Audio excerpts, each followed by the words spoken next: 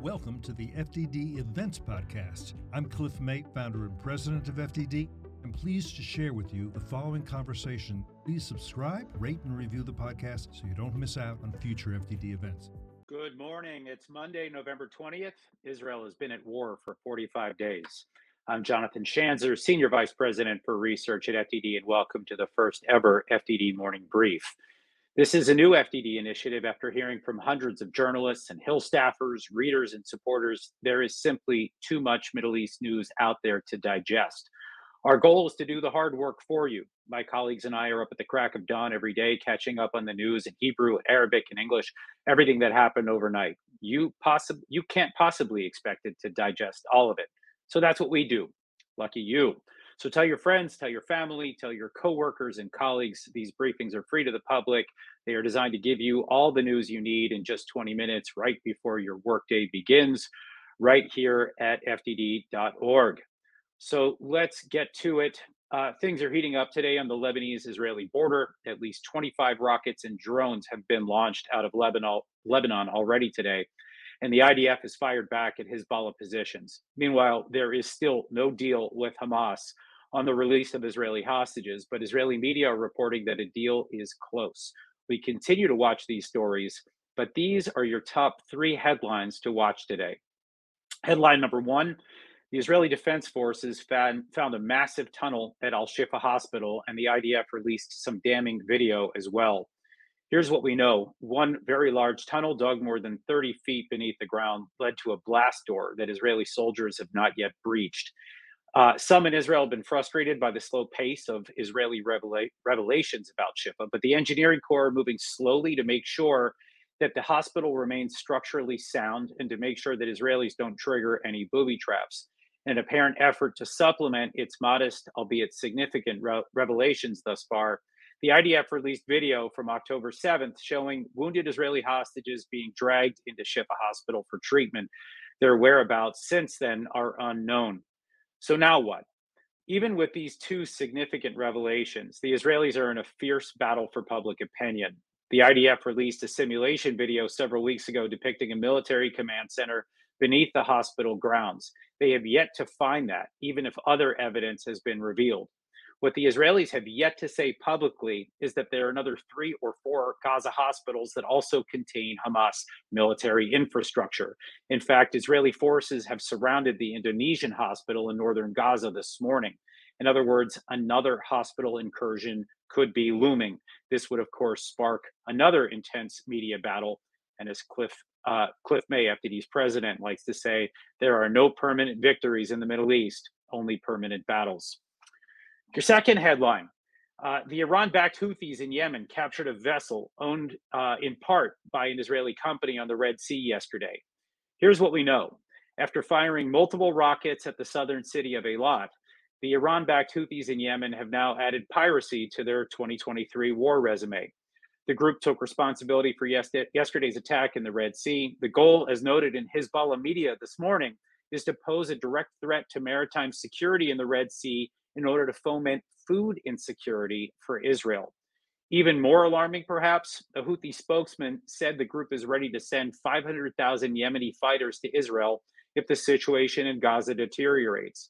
By the way, the motto for the Houthis: death to America, death to Israel, death to the Jews.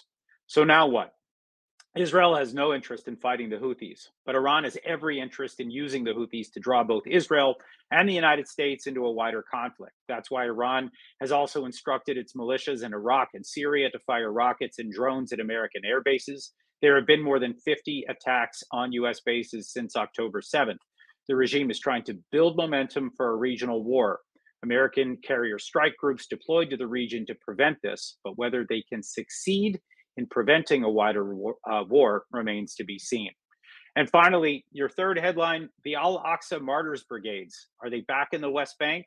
Here's what we know. This terrorist group is a splinter of the Fatah faction, which is the political party that runs the Palestinian Authority.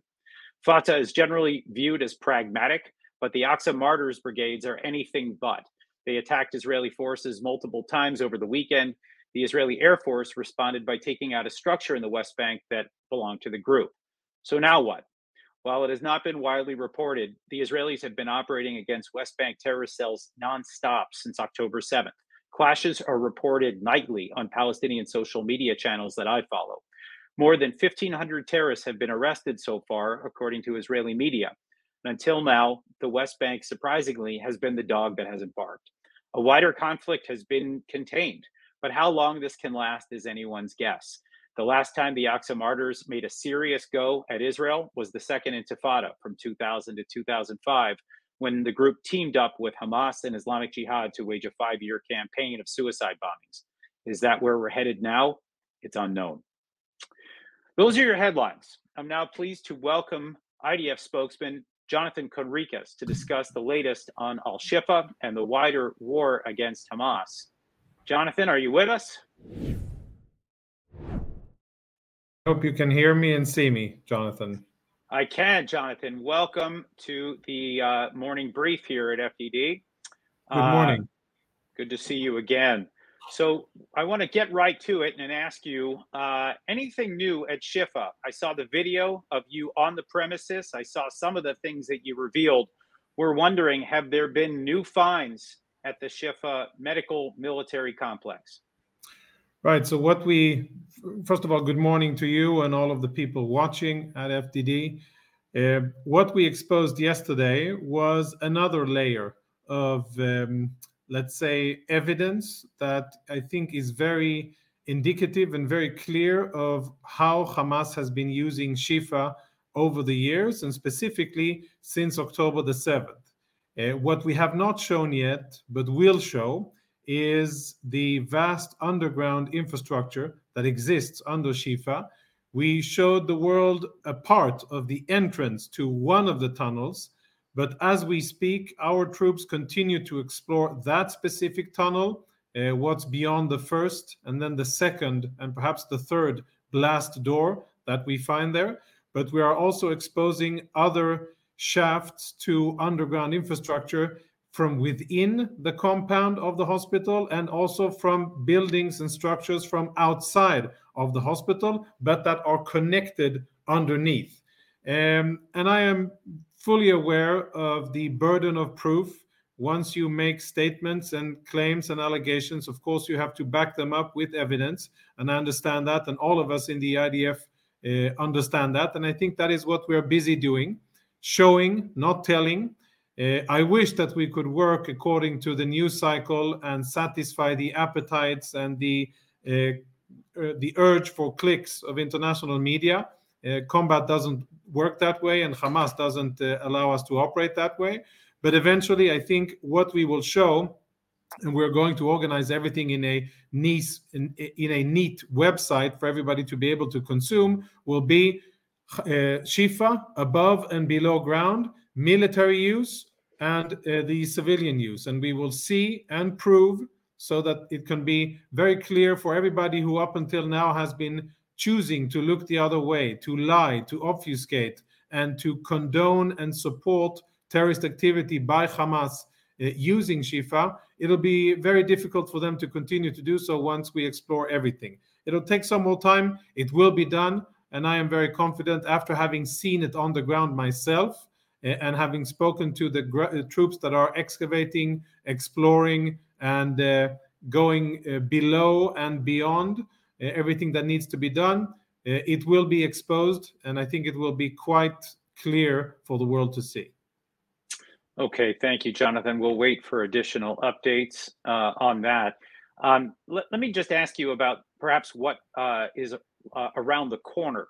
Right now, I've seen reports out of Israel over the last several days that Yahya Sinwar, Hamas's Gaza-based leader, and Mohammed Deif, Hamas's military leader, are now in Khan Yunis in southern Gaza. These are arguably the number 1 and number 2 on Israel's most wanted list. Does this mean that that Khan Yunis will be the site of the next major battle after northern Gaza? Well, I don't think that the specific whereabouts of any Hamas senior are what will dictate where we will conduct ground operations. But I think that they are, of course, important, and you're right in that, but I don't think that they are the pivot around it. What we're talking about is the sum total of Hamas military capabilities. And Khan Yunis and Rafah are the remaining two important cities in Gaza, and underneath them, Hamas has significant infrastructure. Up until now, the IDF, let's say, we've been in contact with, and we've been able to inflict heavy damage on, let's say, 10 or 11 out of the 12 northern battalions of Gaza. So let's say roughly half of Hamas fighting capabilities have been affected by the IDF, some of them to a very significant extent, as in battalions that are no more capable of fighting, and some with various levels of combat capability. That is not the story in the south. In the south, many of these battalions have only sustained limited battle damage because they are hiding deep underground, and we have not gotten to them yet. We will get to all of those battalions and brigades wherever there are. It's a matter of timing, and of course there's a very intricate system here at play, which takes into consideration humanitarian considerations, the ability to provide for the basic necessity of internally displaced Gazans, to make sure that we keep civilians out of the battlefield so that we can conduct military operations with using all our leverage that we need to bring to the fore. And I wouldn't want to rush things, but I would say that the situation in the north is relatively stable, and we're making good progress and a good attrition of military enemy capabilities. And once that will be done, then of course we will have to focus elsewhere. I would like to remind everybody the aim of the war is to dismantle all of Hamas military capabilities. We never defined it into any certain area. We simply said we're starting in the north. Okay. I assume that also probably means some external leadership as well, but perhaps that's another conversation for another time. If we can, I'd like to maybe just turn our attention northward for a minute. There's been a lot of activity this morning. I noted at least 25 different attacks coming out of Lebanon this morning. What is the latest there on Israel's northern front? Yes, massive barrage from Hezbollah today. Both what appears to be heaviest munitions that they fired so far that apparently hit an IDF post. We're still looking into it and assessing what was fired, and fortunately there are no reports of casualties from that, but dozens of munitions have been fired at Israeli communities and Israeli bases along the border area and also miles into Israeli territory. It seems like an escalation. Up until now, that is more than what we've seen every day. Israel is, of course, responding to that with measured attacks on military targets belonging to Hezbollah in southern Lebanon, mostly close to the line of contact, but maybe even going a bit beyond that. And at the end of the day, we're seeing a continuous pressure of Hezbollah in the north, which can be mirrored by Iranian efforts on the high seas and by the Houthis to apply additional pressure on Israel. Just as you said in the beginning, it's a campaign that is run and funded and operated by Iran, where Israel is the target, Iran is the aggressor, and Israel is so far responding and defending, choosing not to retaliate significantly against Hezbollah or against the Houthis or against the Iranians, even though we have clear, strong legal grounds to do so. But we are instead focusing on what's going on in Gaza. That is where we are focusing most of our combat capabilities. And hopefully, for the sake of Lebanon, Hezbollah won't escalate the situation further. If they do, we will be forced to, and we will be ready to respond and defend ourselves with the means necessary. Jonathan, just one last question here before I let you go. Anything new on the hostage negotiation? We've seen obviously multiple reports that things are close. 50 hostages released for 100 Hamas prisoners. That's the latest I saw. Do you have anything further to share? Yeah, many reports are out, lots of conflicting information, many chefs or cooks in the kitchen, and of course, at the end of the day, extremely high stakes, because we are talking about human life and we are talking about families and hostages that have been more than 44 days in Hamas captivity. As of now, I don't have news that I can share and say that it is going to happen and how many people. I am aware that things are in progress, but we have to be extremely cautious when trusting any of the information coming out of Gaza, out of Hamas. These are known and established liars, people who lie for a living, who deceit, who have no respect, not for human life and not for their own word of honor. These are cowards of the lowest kind. So any information, I think, is really, really insignificant. The only thing that will matter is what we will see happening on the ground. And that is what will be guiding our activity in responding to whatever, hopefully, positive developments that we'll see. I can only say on this is that the IDF will continue to operate on the ground and below ground and in the air in order to continue to apply pressure on Hamas, on its leadership, on its combatants, its military infrastructure, so that they understand that until we get our hostages back, there will be relentless pressure on them. Okay, tough words there from Lieutenant Colonel Jonathan Conricus. Jonathan, thank you for joining us this morning. Thank you, Jonathan. Other stories that FDD is following closely today. My colleagues Mark Dubowitz and Rich Goldberg are watching the impact of the $10 billion sanctions waiver issued by the Biden administration that will yield a massive windfall to Iran. The regime in Iran, as we know, is the primary patron of Hamas and Hezbollah. The sanctions relief is funding these actors that are launching rockets against Israel and the United States.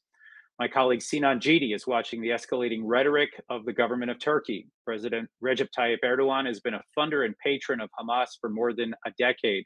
But as Foreign Minister Hakan Fidan warned over the weekend that Turkey may need to do more to prevent Israel's war against Hamas. It is unclear what he means, but the threat was unmistakable. And finally, my colleagues Craig Singleton and Mark Montgomery, as well as others at FDD, are tracking the battle over the Chinese app TikTok. Jewish Americans, including celebrities like Sacha Baron Cohen, Jerry Seinfeld, are decrying the app's role in spreading anti-Semitism. But the app is even more insidious. It collects data on users in China's bid for digital dominance worldwide. India has banned the app. The US government has barred officials from using it. Is a wider ban coming? Stay tuned. You can read about these and other major news stories we track on our website, fdd.org. You can follow our work on X, the platform formerly known as Twitter, at FDD. And if you like our work, please do make a contribution at fdd.org/invest. If you enjoyed today's briefing, come back again and join us. We'll do this every Monday, Wednesday, and Friday. My next guest will be former Israeli National Security Advisor Eyal Hulata, Until then, I'm Jonathan Schanzer, signing off for FDD.